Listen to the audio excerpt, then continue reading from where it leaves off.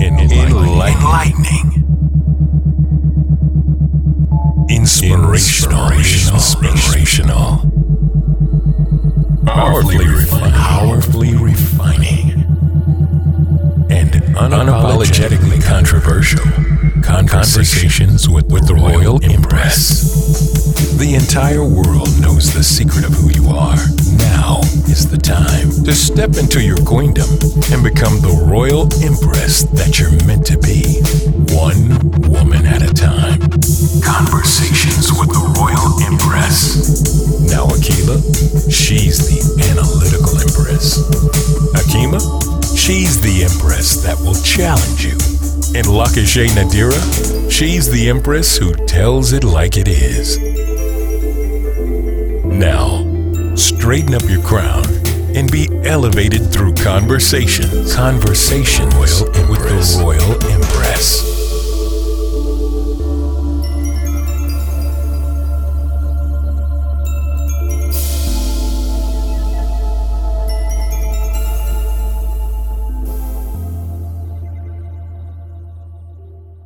Welcome, everyone, and thank you for joining us for another episode of Conversations with the Royal Empress. This is Akila, and joining me, as always, are my fellow co-hosts, Hakima and Lakashay Nadir. Tonight, one of the topics that seems like something that we really want to touch on is a question about whether or not we believe that the black man is under siege in America. Are we seeing him being castrated? What's really going on in the country today as it pertains to our brothers? That is an excellent question, Akila. And I would say that is he under siege? Absolutely, he's under siege. He has been as long as I can remember, and this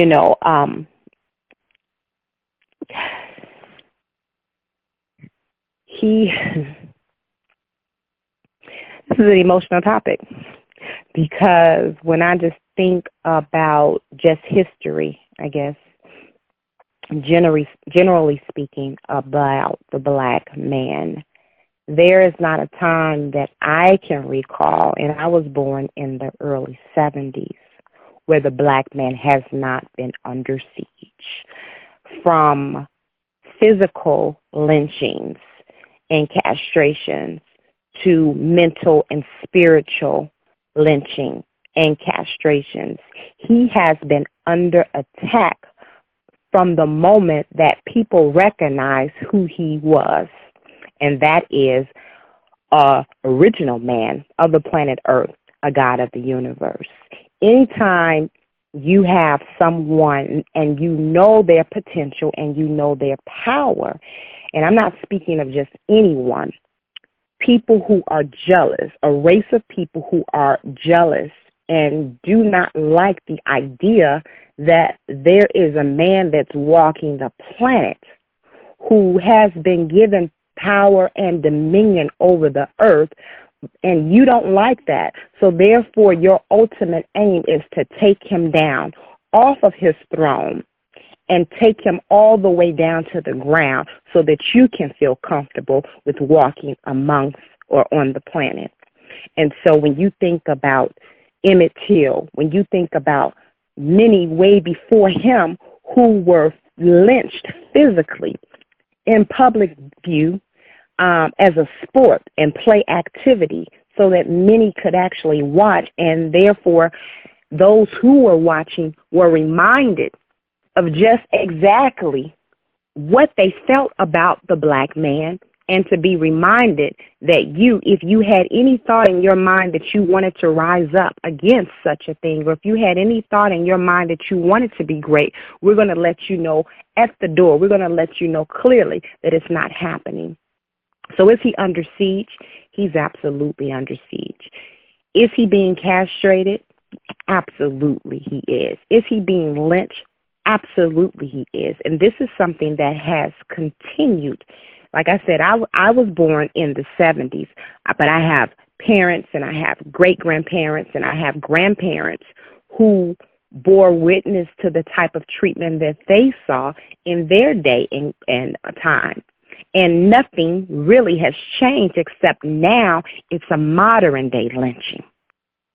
Now it's something that we see, but we become so desensitized to it that for most, it's almost like it's not even happening. So it is very painful. It is very hurtful because understanding the relationship that the black woman has to the black man, naturally, my heart is going to ache for him because enough is enough.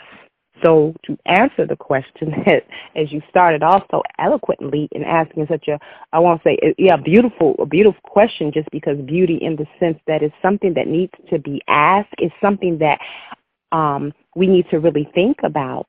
And it's something that we really need to consider the time that we're living in and what must be done. I'm just wondering, though, like, how do some of us see this happening? Like, what things are happening now that still appears? Because we know about the lynchings that have gone on in this country. They have now, I believe it's in Montgomery, Alabama, or I don't want to misspeak, but they have the lynching museum. I think it is Montgomery. I think you are correct. They have, and some people had a problem with that, but it's like it's a reminder that this has gone on and that this has happened. And I think that there's like over 4,000 names that have been. And that's not even a fraction, right. But yes. Oh. And I was one, when I heard about that museum, I was like, wow, I don't know how to feel about this. But as I really thought about it, well, yes, we need to be reminded the same way that Mamie Till decided that she wanted people to see her son in a casket with it being open so that they can see what was done to a human being. So we have to be reminded, because history teaches us that in order for us to fully understand what has taken place, we need to know. This is why, the Jews will never allow us to forget, because they want it in our face clear, because they're never going to forget. And the same way that they do to their children, and they make sure that their children have a well-rounded knowledge and understanding of their history, I believe that museum is doing the same thing. Sometimes, well, not sometimes, it's painful, yes, indeed, but it's something that has taken place. It's facts. It's facts. And so the one thing about facts is that it is what it is. And we have to, I guess, figure out a way that we can, like the museum is doing, incorporate our past into the present so that we are able to have something that we will remember or use as a tool or a technique so that we can remember and so that we will never forget. But like I said, when I first heard about it, I was feeling like, oh, this is just too much. Who wants to remember this? Who wants to actually devote a whole entire museum? And by doing so, you're also just like, as we're taught when we give thanks or we give praise, or when we maybe even, say a prayer, sometimes we may call out the names of those who have went before us. And so I see that as an opportunity to be able to honor, our ancestors as well, those whose names we may not even know, those who we didn't even know existed, because it's proof that it did happen. Because so often people are trying to get us to forget our history. It's okay for the Jews to tell us to remember or remind us of what happened to them in the past, but it seems as if it's never okay when the black man and woman bring up the fact that we too have suffered, even greater than you have. Then we're asked to forget it. Oh, well, that happened. That was back then. You should just get over it. So I think it is a good idea, and the tool that they use, which is the museum. I think that it's excellent, for our future generations to have something that they can use to see, the history and past of our people. Because as you were talking, and we were talking about Emmett Till and just talking about black men under siege and lynching, and I think about how people say, oh, that was in the past, that doesn't happen, oh, it's just this and that, and I kept thinking about this man who in Texas was dragged by 3 white supremacists on his pickup truck, and his arm was severed, and then they basically killed him, obviously, severing his arm, his head, and then, they dumped his torso somewhere. And this was just 20 years ago. Right. And so, so when I hear people saying, oh, that was in the past, 20 years really isn't that long ago. Like, I think I have children that are even 20 years old.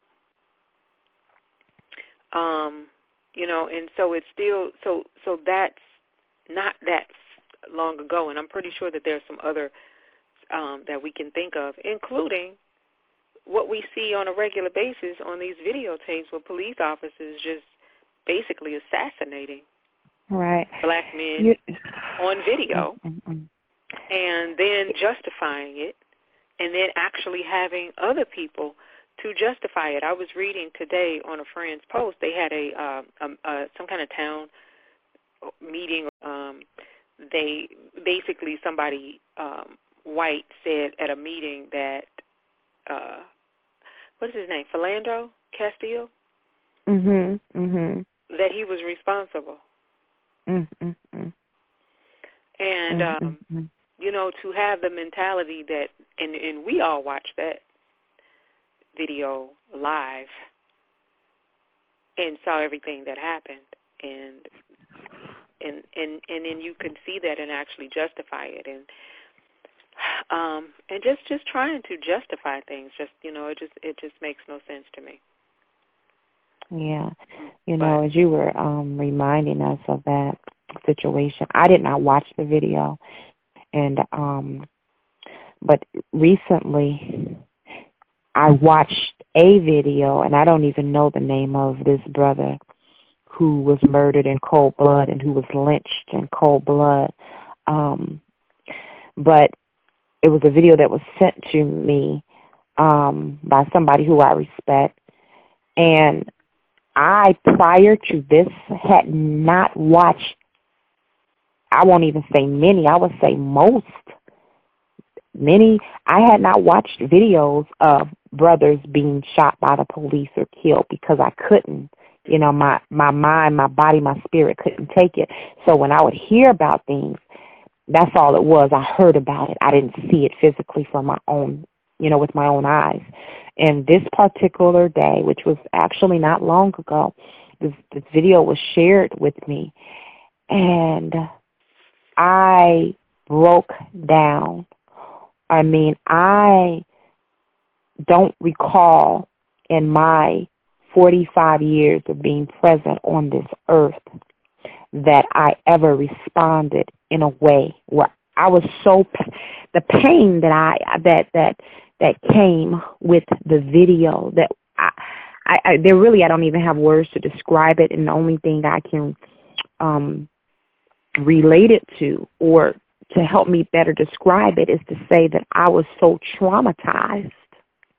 And so all of the pain of every other black man who suffered at the hands of this wicked beast on this planet, I guess it was a culmination. It was like, for every mother, for every daughter, for every sister, for every person, for every other black man, a father, pastor, minister who's cried and shed tears because of the pain of their loved one being snatched off of the earth. I cried those tears that day, and it was such a cry. It's like it came from somewhere very deep. I mean, I yelled out, and I said, wow. And I then began to think, look at the trauma you know, that most people don't even realize that they've experienced having to hear this on the news every week, having to see it and it go into your subconscious mind that your husband, your brother, your friend, your neighbor, your loved one was just murdered, just lynched. And so we here in the hills of North America, black people in the hills of North America who witness these things, it's a wonder.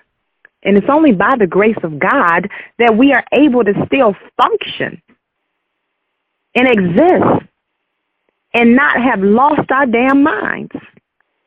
And so when I think about purposely castrating and lynching our men in public view, it is a reminder to us. They want us to know how much they hate us. So if we ever think about rising up, we'll know exactly what we have to come, or we know exactly what's waiting for us. So it is a tactic that is used.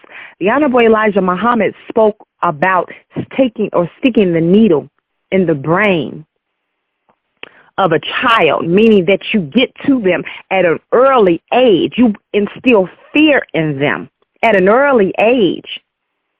You cut off their thinking so that they're not able to think for themselves at an early age, because if you can get them at an early age, then you got them. You are able to control the rest of their life.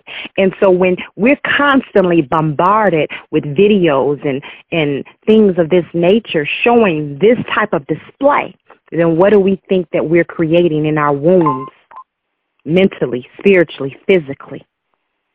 Fear. And when you have a people who are afraid, then you have a people who are stunted. They cannot grow. So when I think about the pain that I experienced or the trauma that I realized that I was experiencing because of a video of my brother who I still don't know his name, then I'm reminded that this is what our people have to experience every single day. And it hurts. It hurts like hell. And it's the type of pain that only by the grace of God you can heal from, if you can heal at all. What saddens me is whenever there's a situation where we see our brothers being slaughtered, these fools want to record it. That bothers me more than anything else. Mm-hmm. Is instead of helping your brother, you sitting there recording it like this is entertainment. I really don't, I can't fathom the thinking of that. Like this is a memorable event, something to celebrate. We should be trying to protect our brother. I've seen videos where there were situations where police were, I'm not going to say they were about to do anything, but the police outnumbered the individual. Okay, and there were cases where the community surrounded the police and the police got the hell up out of there. See, what we're dealing with is a predator-prey relationship, and we ought to pray. I mean, in Navy SEAL training, they're taught to turn the predator into a prey. He can't respond to that. It confuses him. Whenever you see black people stand up to them, they bow because they know I can't compete. Mm-hmm. Instead of when we're not fearful of them, there's no competition. There's no competition. But when we fear them, we give them power. But when we stand up to say we're not going to take this no more, in any given situation, they bowing down. It's just that simple. We have this mindset that they're greater than us, but really that's the reason why they're triple teaming us, 5 and 6 on one. Obviously, we're greater. We're like the Shaquille O'Neal or Charles Barkley in the NBA. You know, when they played, 4 or 5 defenders had to hack them, hit them in the head in order for them to stop them. And that's how it is with us. One brother, and you got 4 and 5 or 5 and 6 officers, white officers. It's unacceptable. But yet a white man could be shooting at them with AR-15 and they try everything in their power not to even shoot back. And then take them for a Burger King. Yeah, so right, or they're well, I'm going to talk them down. No, now you want to talk. Now you want to tase. Now you want to use a less lethal approach. But yet, when it comes to the black man who just say, "What did I do wrong?" You specifically go to a violent approach because their whole objective is to kill us. That's the whole objective. I think about that. I was just going to say, what did we do? What did I do wrong? Asking the question. I think sometimes the mentality is, don't talk back to me. How dare you ask me a question? That whole mindset of stay in your place, boy. And it's like, how many years have you heard that, with coming from people? Don't sass me. So sometimes I feel like when I see that, those are the thoughts that come in my mind, is that you're so used to the days of when you could say that to black people, when you can say, move, boy, or don't look me in my eyes, or don't whatever. And those are the things that you're hearing from these police officers, and it's like nobody's really talking about the language that they are using when they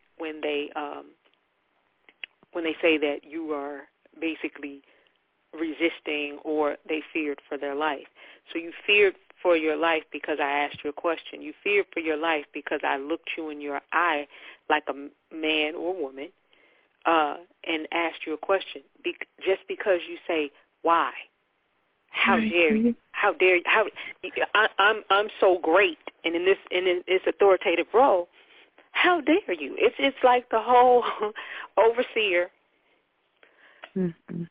mentality that seems to have not been lost on them. And it's not just about police brutality, but I think it is. I think it's a certain arrogance sometimes that people have in terms of their position and their position of power that they've been put in, that they feel like they are, in essence, they are God, or they are judge, jury, and executioner in many of those instances. And so if you have that capacity to talk down someone who looks like you, who has a weapon, who really is a threat to you and the people around you, but you don't have that same mentality when it comes to talking to an unarmed man who happens to be a black man, a brown man, you have a problem with that. So I just think sometimes some of that thinking, like we say that we carry things on from generations, from the pain and the hurt, I believe that they carry on things that have been instilled in them as well, because it's not just us that have this generational mentality. Because it's interesting, because they tell you, oh, well, they can change, and I don't want to get into the whole, oh yes, there's some good people and all of this, good and bad in every race. We already know that's a reality. However, we're still affected. How is it that somebody else could not be affected? Absolutely. And you hit it right there on the head when you say that, yes, we have generational attachment and feelings of pain because of an experience or experience after experience, and they too have the same for their feelings of superiority and mistreatment and feeling a need to be in power. And like you mentioned, how dare you talk back, when those words were uttered by Hakeem, and then you repeated them. I mean, it was almost like something went through my body, because again, I was traumatized when I watched that video, and that's the words that my brother uttered. He said, "What did I do wrong? What did I do?" He was sincerely asking, what did I do? What did I do wrong? And they said, tase him. And then the next thing you know, I just saw they shot him and blood is just going everywhere. And how many times have we seen our black men completely surrender and put their hands up in submission and ask a sincere question? because they're backed up against the wall or backed up on the ground or on the car. And what it seems to me is that the more they submit to this beast, then he becomes empowered. It's like a switch turns on, and it fuels him to now say, nigga, this is exactly what I wanted from you. Now I got you. Almost as if it gave him more power. The more you submit, the more power I have over you. So now I'm going to shoot. You ask me a question, what did you do wrong? Damn it, you black. You a nigga. I don't like you. You in power. Whatever the beef that they have with us, the envy, the jealousy for the melanin in our damn skin. My brother asks a question and he loses his life. And for me, it was a trigger just hearing you all repeat that phrase. What did I do wrong? Because this is the question that continues to be asked by the black man in the hells of North America. And damn it, ain't nobody got a goddamn answer for it. Because what did he do wrong? He didn't do a damn thing wrong. He didn't do anything wrong. He decided to walk while he was black. He decided to drink while he was black. He decided to drive in a damn car while he was black. He decided to get up out of his bed while being black. He decided to eat some goddamn Skittles while he was black. He decided to sell some loose squares while he was black. He decided to make a living for his damn family and sell CDs while being black. What did he do wrong? And then yet they continue to want to castrate, to make a damn example so that the next one will know to get in line because we coming next for you. And I apologize in advance for, my emotion with this. But this touches my soul because I'm a black woman in the hells of North America who has a black husband in the hells of North America. And I have black sons here in the hells of North America, along with uncles and friends and family that are black. So are we under siege? Is the black man in America under siege? And not only in America, all over the planet Earth. We in order to understand where we're at, we have to understand our history too. I mean, there were Virginia slave codes of 1705, and in those slave codes, there were specific laws that the Europeans still follows that. It's okay to kill a black man if he's being unruly, if he's not staying in his place. It's okay to do that, and that's not considered a crime. So when these white officers or white men or white women just say, "Oh, I fear for my life," which the Most Honorable Elijah Muhammad said that the white man and woman has a natural fear of black man anyway. So they right when they say they fear for their life. They should have, because that's in their nature to fear us. But in their slave codes, they justify killing us without even being found guilty of a crime. But our people don't know that. One question we have to ask ourselves: Why does God permissive will allow this?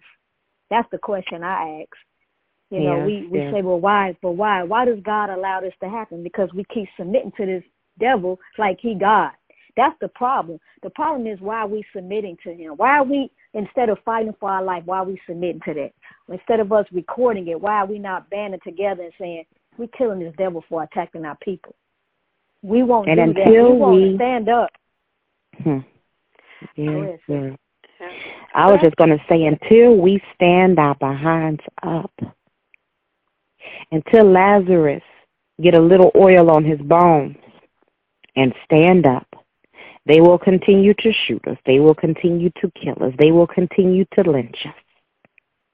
We will continue to be under siege, because the more we don't do nothing, damn it, the more we going to get something. This is why during the civil rights movement, they were not successful per se, because you can turn your cheek and keep turning it until you black and blue. And they're going to keep pulling out holes, and they're going to keep beating you behind, and they're going to keep sicking dogs on you, because it empowers them when you do nothing. It empowers them when they know that you are not going to respond. This is why there is an eye for an eye, because that's the only damn language they understand. A beast and an animal only understands one language. We are at war, period. And when you're at war, you don't go and run in the other direction. You stand and you face what's ahead of you strategically. I think, though, in thinking about this, is that I wonder sometimes if people really know how to be strategic. We're just in a time now where, first and foremost, I think that there's a psychological conditioning we already know, because the only way that you made people able to even submit, to even become enslaved, or to even adhere to Jim Crow laws and all of those things, is from conditioning and the outright slaughtering of people to keep other people in line. And so that has a mental effect. And so, of course, the casting of fear can also be passed down from generation to generation to generation as well. And I think sometimes we feel like we exercise a certain level of free speech, and somebody is, we get on our platforms and all of those things, but then, you're still made an example of.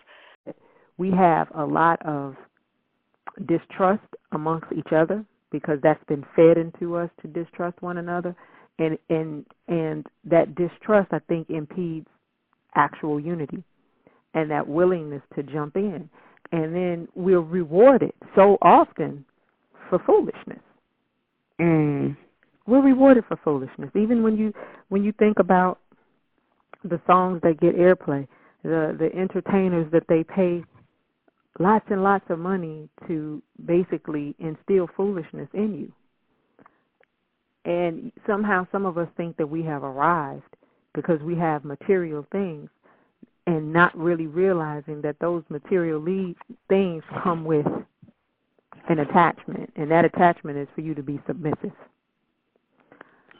And right. So I just think that sometimes that's part of the problem, and we do. It's like, when do you stand up? But some of us don't realize we need to stand up because they think they made it. Yeah, that plays a big part in it, unfortunately. You think you made it. Oh, well, see, I live here. I look around and I look at my neighbors, and everybody, none of them really look like me. Look at me, I've arrived. And so why should I stand up? And then so many of us, we grasp on to foolishness. Every hot topic, everything that's worthy of gossip, everything that's worthy of slander, we're right there. And we're jumping in, and we're talking about it, and we're emotional, and we're all of these things. And they're just throwing stuff out there to us. And so what you do also by people videoing is, because guess what? When a video goes viral, that person gets interviewed. They get their 15 minutes of fame. That's part of the reason I think it's addictive to video, and for your video to go viral, because somebody wants to talk to you for shooting that video. Some people get a high off of the number of shares, the number of likes, the number of views, all of these different things. So it feeds into so much. And so it seems like what's happening to me as I look at us over the years, that the tricks just get trickier. The tactics, there's different tactics that are used to oppress and suppress that natural instinct to rise. Because you're so busy with foolishness. If we sitting up arguing over something so simple, they can see, man, because we're showing them on social media. So we're bickering over the most minute things. We're bickering over all sorts of stuff. You have some black women saying, black men don't support us. So to hell with them, let them die. And then those of us who are saying, well, no, these are our fathers, these are our brothers, these are our sons, we have to support them. But there's a divide. And so when you have a divide and you have a visible divide, you give your enemy an opportunity to exploit that divide and keep you divided. And then when we put those tapes and videos, I'm saying tapes, I guess I'm giving my age, so not tapes. But when you put those videos out, watching people die on camera desensitizes you. And we don't realize that we become desensitized. So you watching that for the first time because you've avoided it, you had that emotional response. Other people are not having that emotional response because they're watching it over and over and over and over again. I think I may have talked about this in one of our conversations before. I don't remember. But when I worked in the media, I remember my first time going on the scene where somebody was deceased. And I'm like, oh, my goodness. But as time progressed, seeing dead bodies no longer bothered me. So that's the thing that we have to understand about watching the murder of black men on video repeatedly. It feeds into your subconscious mind, and it desensitizes you, and it may even paralyze and cripple you. So all you can do is look on and not really feel anything. That's probably why people don't necessarily jump in. No, they cowards. That's why they don't jump in. They know, I can't even get on. I'm not giving black people no out because we're at a time where God is about to put a period at the end of his essay. Ain't no more. Well, black people, we've been in slavery. We've been this because when Allah sends you a servant and He give you an ample amount of time to listen to this servant, and this servant been around teaching for 40 years, or how many years the servant been teaching, and you don't listen to him, that's when God's judgment comes. When people didn't want to listen. So people were during the times of Pharaoh, and they didn't want to listen, and they didn't want to leave, and they didn't want to leave. They got slaughtered. God is at that time. You either gonna listen to my servants, or you gonna stay with the enemy and die at the hands of the enemy. It's just what it is. With black people, we have every excuse on the planet on why we can't unite. We have every excuse on the planet on why we the way we are. We know why we are the way we are. We have countless servants that's been raised up from among us, giving us the answer, giving us the strategy on how to get out of our condition. But we don't want to listen to them. We're rebellious. What we want to do is we want to sit up and chase men and women. We want to drink all day. So we're the reason why God is going to put that period on us. It's just what it is. We ain't trying to listen. Instead of us, like we're having this conversation right now, how many black people right now are really having this conversation? I guarantee you majority of them talking about what they're going to drink tonight if they ain't already drunk, or what woman or man they going to sleep with tonight, the next night, and this weekend. That's all black people is dealing with right now. We are conquered people, but yet when God gives us a way out, He's shining the light in the dark, and we don't even want to follow the light. So then we'll reap what we sow. Why do you think that, though? Why do you think that we're not listening? Why are we not following? Because we're rebellious. That's why. When God raises up one from among you, that's mercy right there, because He could destroy us right now. But He said, I'm going to give you a chance. I'm going to raise someone up from among you to save you. And when you don't listen to Him, what you get is what you get. The minister Minister Farrakhan been warning us of this day. For how many years? In the 80s, the minister was warning us about this. He was warning us about police brutality. He was warning us about the Europeans stealing our organs. He was warning us about our children missing. I mean, this is not something that we haven't been warned about. We didn't want to listen. All people want to say is, "Oh man, I ain't with that Muslim stuff, or I ain't with that black stuff." This has been teaching us for years. You need to support your own business, have your own community, have your own jobs. Look where we at right now. Black folks get mad. Look, Waffle House won't let us in, or Starbucks won't let us in. If you had your own businesses, this wouldn't be no issue. You know what I mean? But we don't want to listen to the servants of God, and then when we don't listen, we get the backlash from Allah. That's what's happening right now. Allah said, I'm going to let the devil get to you because you ain't listening to my man. So now I'm gonna let that devil whoop you because you ain't listening. So what we see right now is what we deserve because we failed to submit. We failed to submit to the truth that what Allah's servant has given us already. We was too busy making mockery of him. I remember the conversations that people were saying, oh, minister, oh, he crazy. He this, he that. Oh, that man lost his man.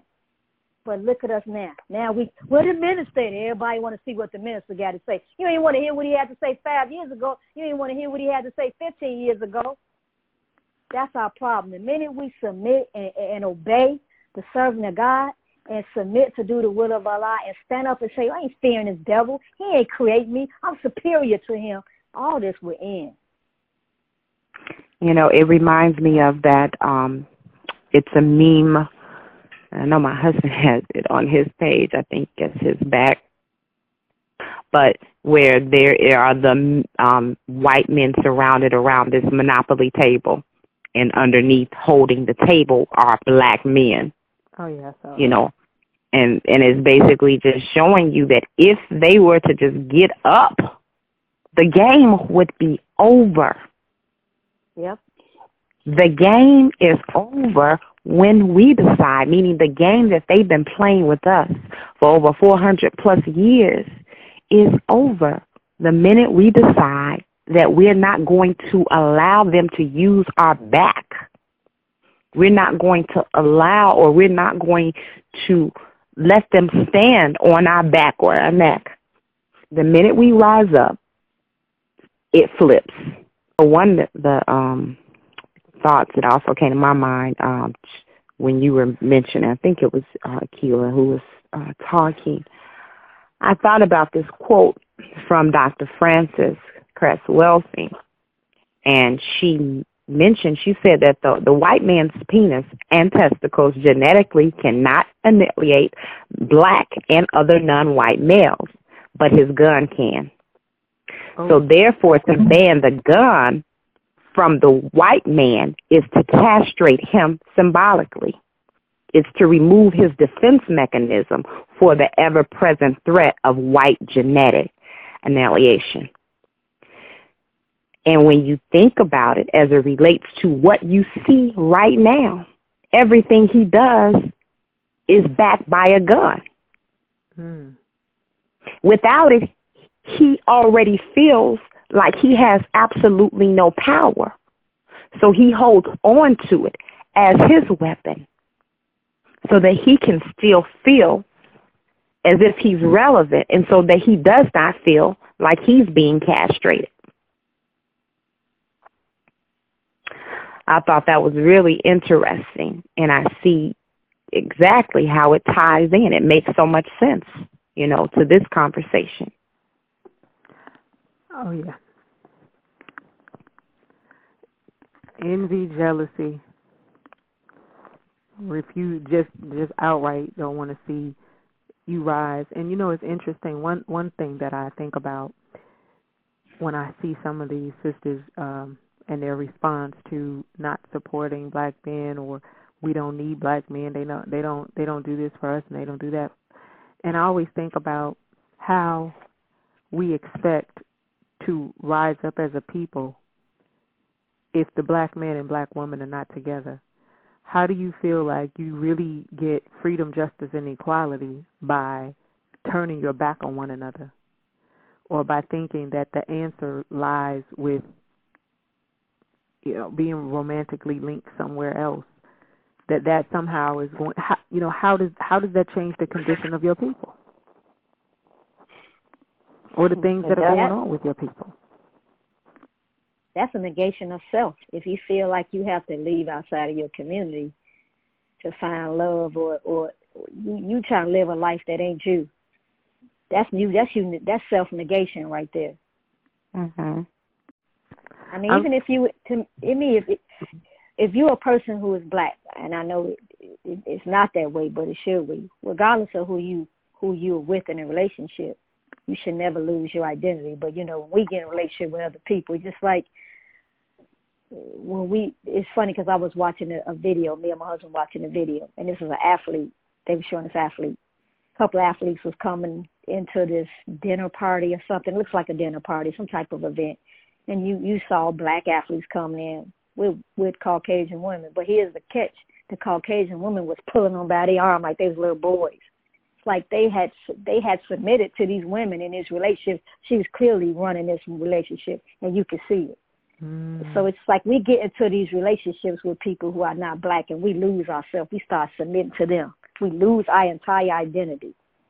But yet people can marry us and they don't lose their identity. It's just us trying to escape our own reality. It's no different than the homosexual black man. As Francis Cress Welsing said, it's safer for a black man to be homosexual because now he's non-threatening. So the white man could look at him and say, oh, he's non-threatening. I ain't even going to worry about killing him because he ain't no threat. Right. So so she broke that down in the ISIS papers, where for some black men, they feel like I'm safe if I could just turn into a woman. You know, I could be safe if I could just be not an alpha black male. You know, I'm safe. And this is her words, and this is by her research. But I wholeheartedly agree with that. As you see now, everything that she indicated in that book has come to pass. The feminization of the black man. It's all in there. She breaks it down. But it's so true. It's just we try to escape the reality of being black, that we would do anything to get out of being black, to escape this hellhole of being murdered by this European.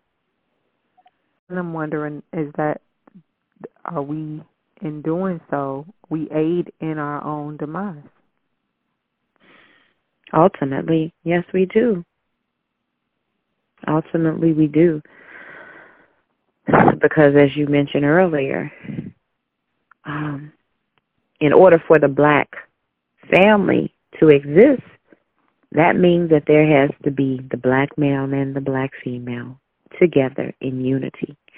And when we decide that we want to go in a different direction, whether it's just simply just not liking yourself, hating your own black self and kind, and choosing just to ignore the things that's taking place in your community, choosing not to participate, or choosing just to remain ignorant and uninformed, that's still a part of self-hatred.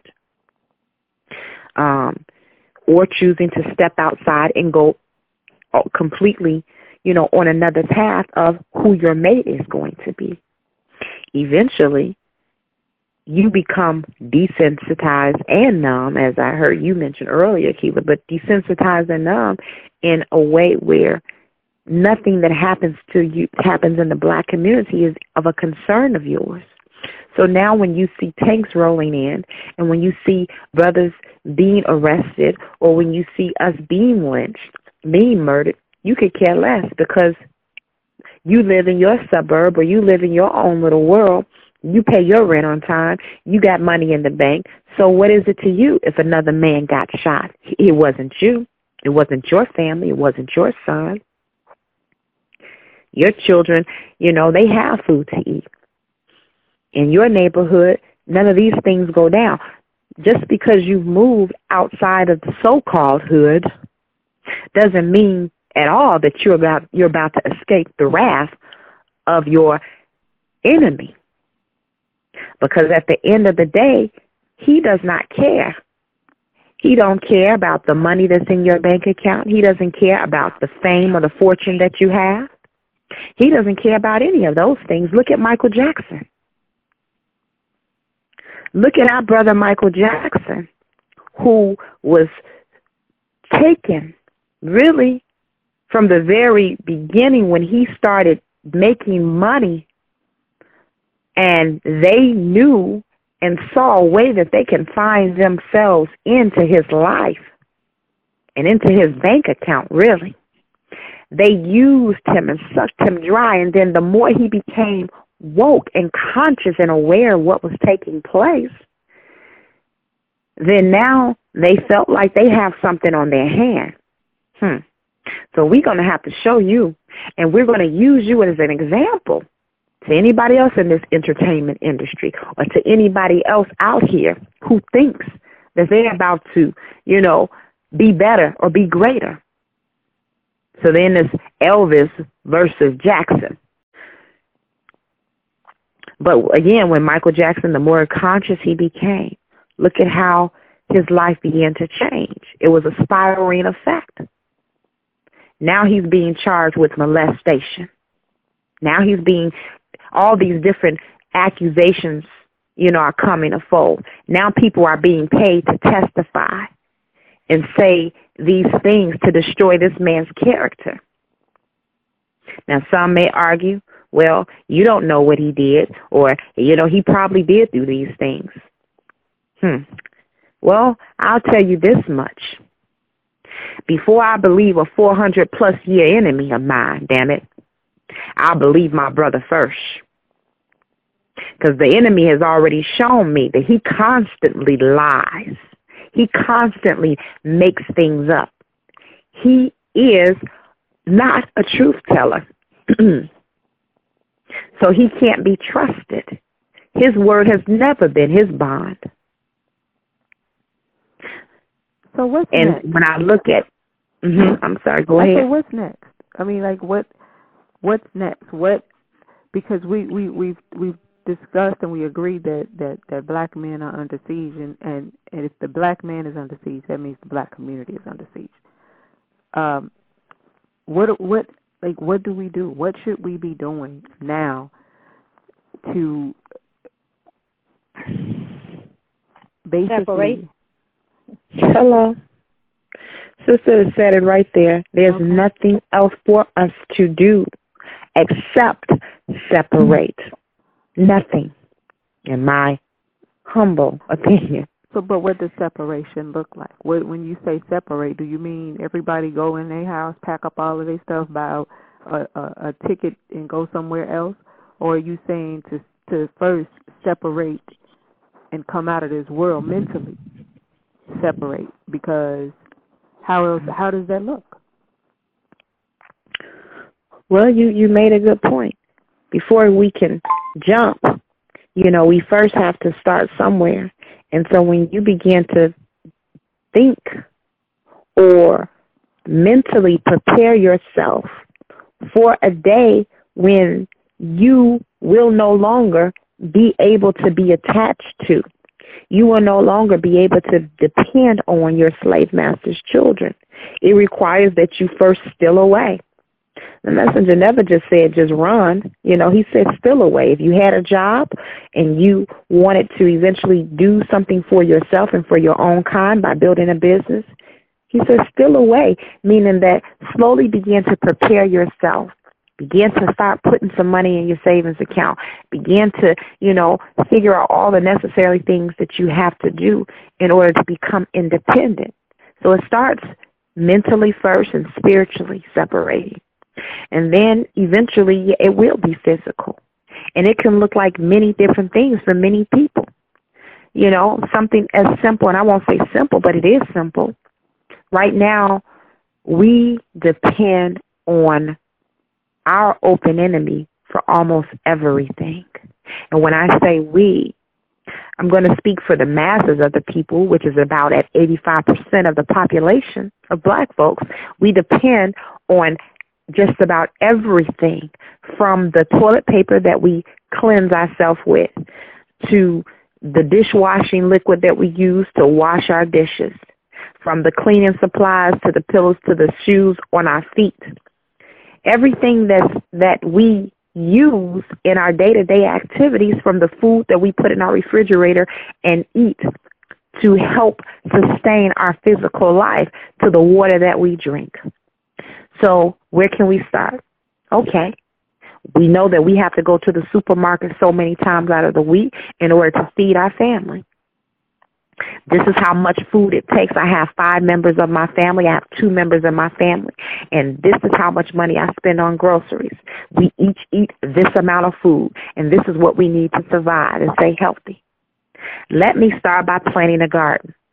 Let me start at first maybe just growing enough so that maybe I can have enough for my salad. And then, growing enough that maybe I can have not only enough for making salad, but I can actually have enough to make a full meal. And eventually, now we meet up with other brothers and sisters who are thinking, like-minded people who are thinking the same as we're thinking. And now we create a community of individuals where we're able to depend on one another. So you can grow the wheat, and you can grow the tomatoes and the greens, and you can grow this, that, and the other. So now we create a community where we can depend on one another. That's one way. Okay, defense. We have to get in shape. We have to know how to defend ourselves. We have to be prepared for somebody to come in as if, like the enemy is already doing. We have to be prepared for a day and time where something may go down. What am I going to do? How am I going to respond? Everybody in my household must be under the same mindset that when I yell this is what this means. Okay, I have to pull my money up out of this bank. And maybe I can take my money and invest in this land. And maybe I can start building over here. Maybe I need to connect with another group of like-minded people. And maybe we can buy up some of these states or some of these places because America is damn sure for sale. You got Detroit. You got Gary, Indiana. You got different parts of this country where there's plenty of land. So now let me calculate and see how much land I'm going to need. Maybe I can go and take back the block, which is a true project, and I can start buying up these properties. Oh, but by myself, I don't have any money, or maybe I only have a couple of $1,000s saved up. But if I get with Hakeem over here, her and her husband, they got a couple of thousand. I get with Akil over here, you got a couple of thousand. Okay, pool our resources and come together and say, listen, next year we're going to each family is going to save so many thousands of dollars, and we're going to put our money together and we're going to start buying up this land. Oh, you a builder over here. He's a carpenter. Okay, what do you do, brother? You grow food. Okay, now we have in our own community everything that we need. This is how we start to separate, meaning that we are no longer completely dependent on anybody outside of our community to do for us what we can do for ourselves. That's what separation looks like. No. And those are examples of how we can start separating. I have another question. Because as you're talking about that, I start thinking, we've done that before. Where we had everything. Ourselves, our own banks, our own church, our own land. We even had white folk who got declined from their bank coming to our black banks to get loans that they couldn't even get at their own bank. And so, Akilah, you made a perfectly great observation and understanding. We have had that before. But what do we know about history? It repeats itself, right? Mm-hmm. If we did not learn the lesson. So let us talk now. Let us deal wisely, as the scripture says. Okay, when we did have our own, because we were independent, what was the key thing that caused us to go backwards? Well, one of the key things was when we did have these societies. Whenever the black man rises, the white man gets angry because he see his world falling. Because when his world falls, that means our world is rising. They want to go to war with us, like in Wall Street. They bombed it. I mean, it's countless amount of cities that or societies that black people had created, and white people get mad. Mobs of white people come and attack them because they see black people do it good. So that's what happened to many of our successful financial societies. So we need to learn about history, but we need to be ready for war when it happens. Right, and that's so true. And that's the thing. We have to be prepared. But another thing that happened was integration. Yes, integration. Oh, well. Integration. And so when we started thinking that the grass was a little greener on the other side, then we started, for one, getting lazy and felt like we didn't need to keep our own grass maintained. And we can go over there and get something because the water was just a little bit sweeter. So then now you're not maintaining your own, and now look what happens to it. You got havoc. And this whole, even with the civil rights movement, that messed us up in many ways because we wanted so much to have what they had. But think about that time. See, right now we have Uber and Lyft, right? These are services where people decide that, okay, I need a ride, you need a Lyft. and we're going to help each other, so to speak. But black people have been doing this for how long now? The first Uber and the first Lyft was taking place back during the Civil Rights Movement, right? I won't say the first, because I'm sure even before that time. But when they denied us and told us that, hey, nigga, you can't ride, or if you ride, you're going to be at the back, and we decided, no, enough is enough. We're going to shut this thing down. We're going to boycott. We're not going to spend money with you all. We're going to get to work the best way that we can. And so now this person had a bus or this person had a van, and that person picked this one up along the way. Some people rode on top of vehicles, hanging out vehicles, but everybody pools their resources. And then what happened?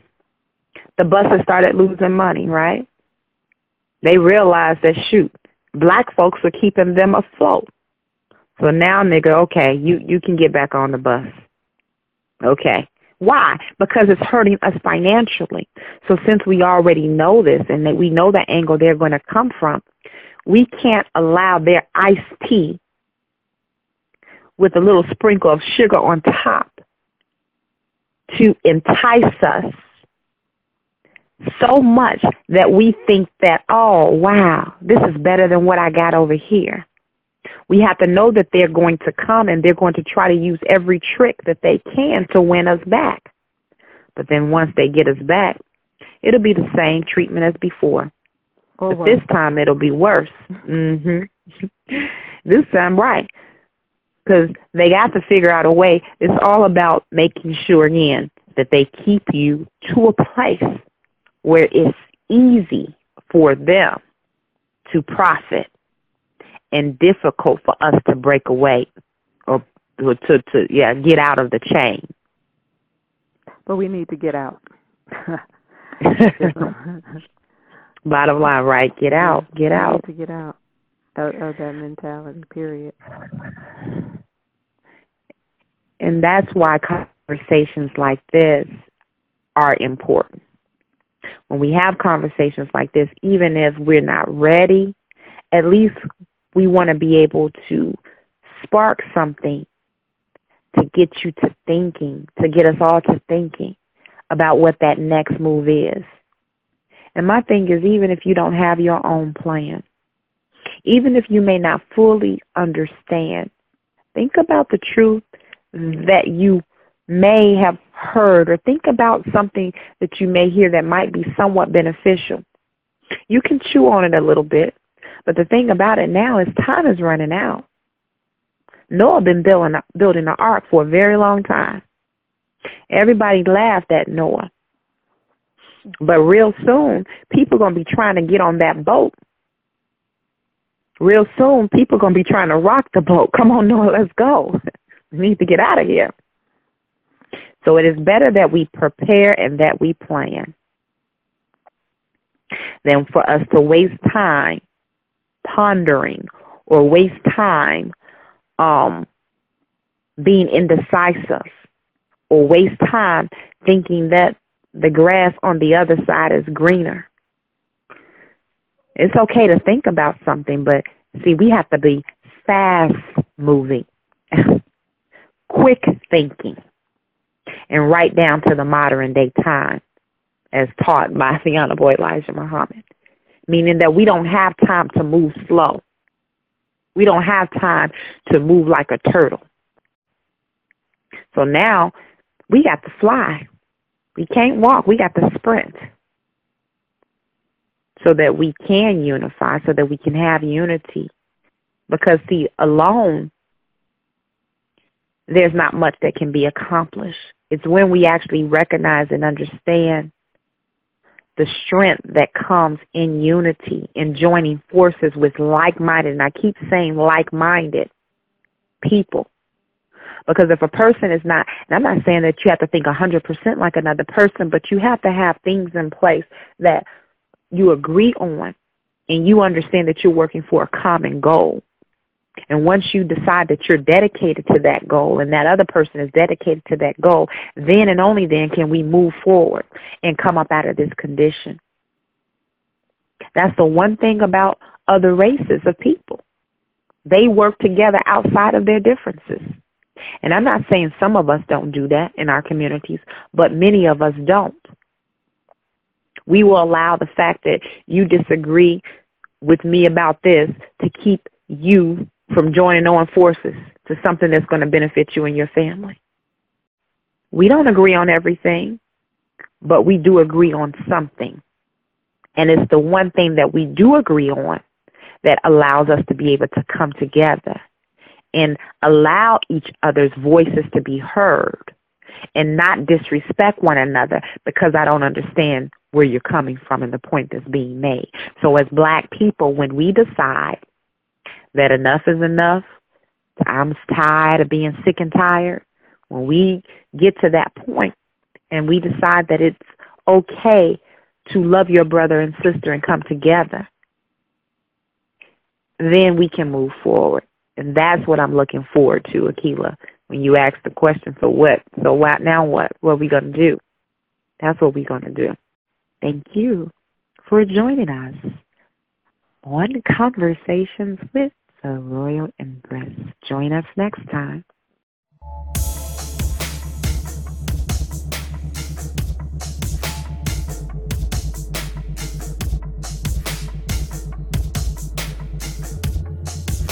Thanks for listening to another episode of Conversations with the Royal Empress. Tune in next week for another enlightening conversation.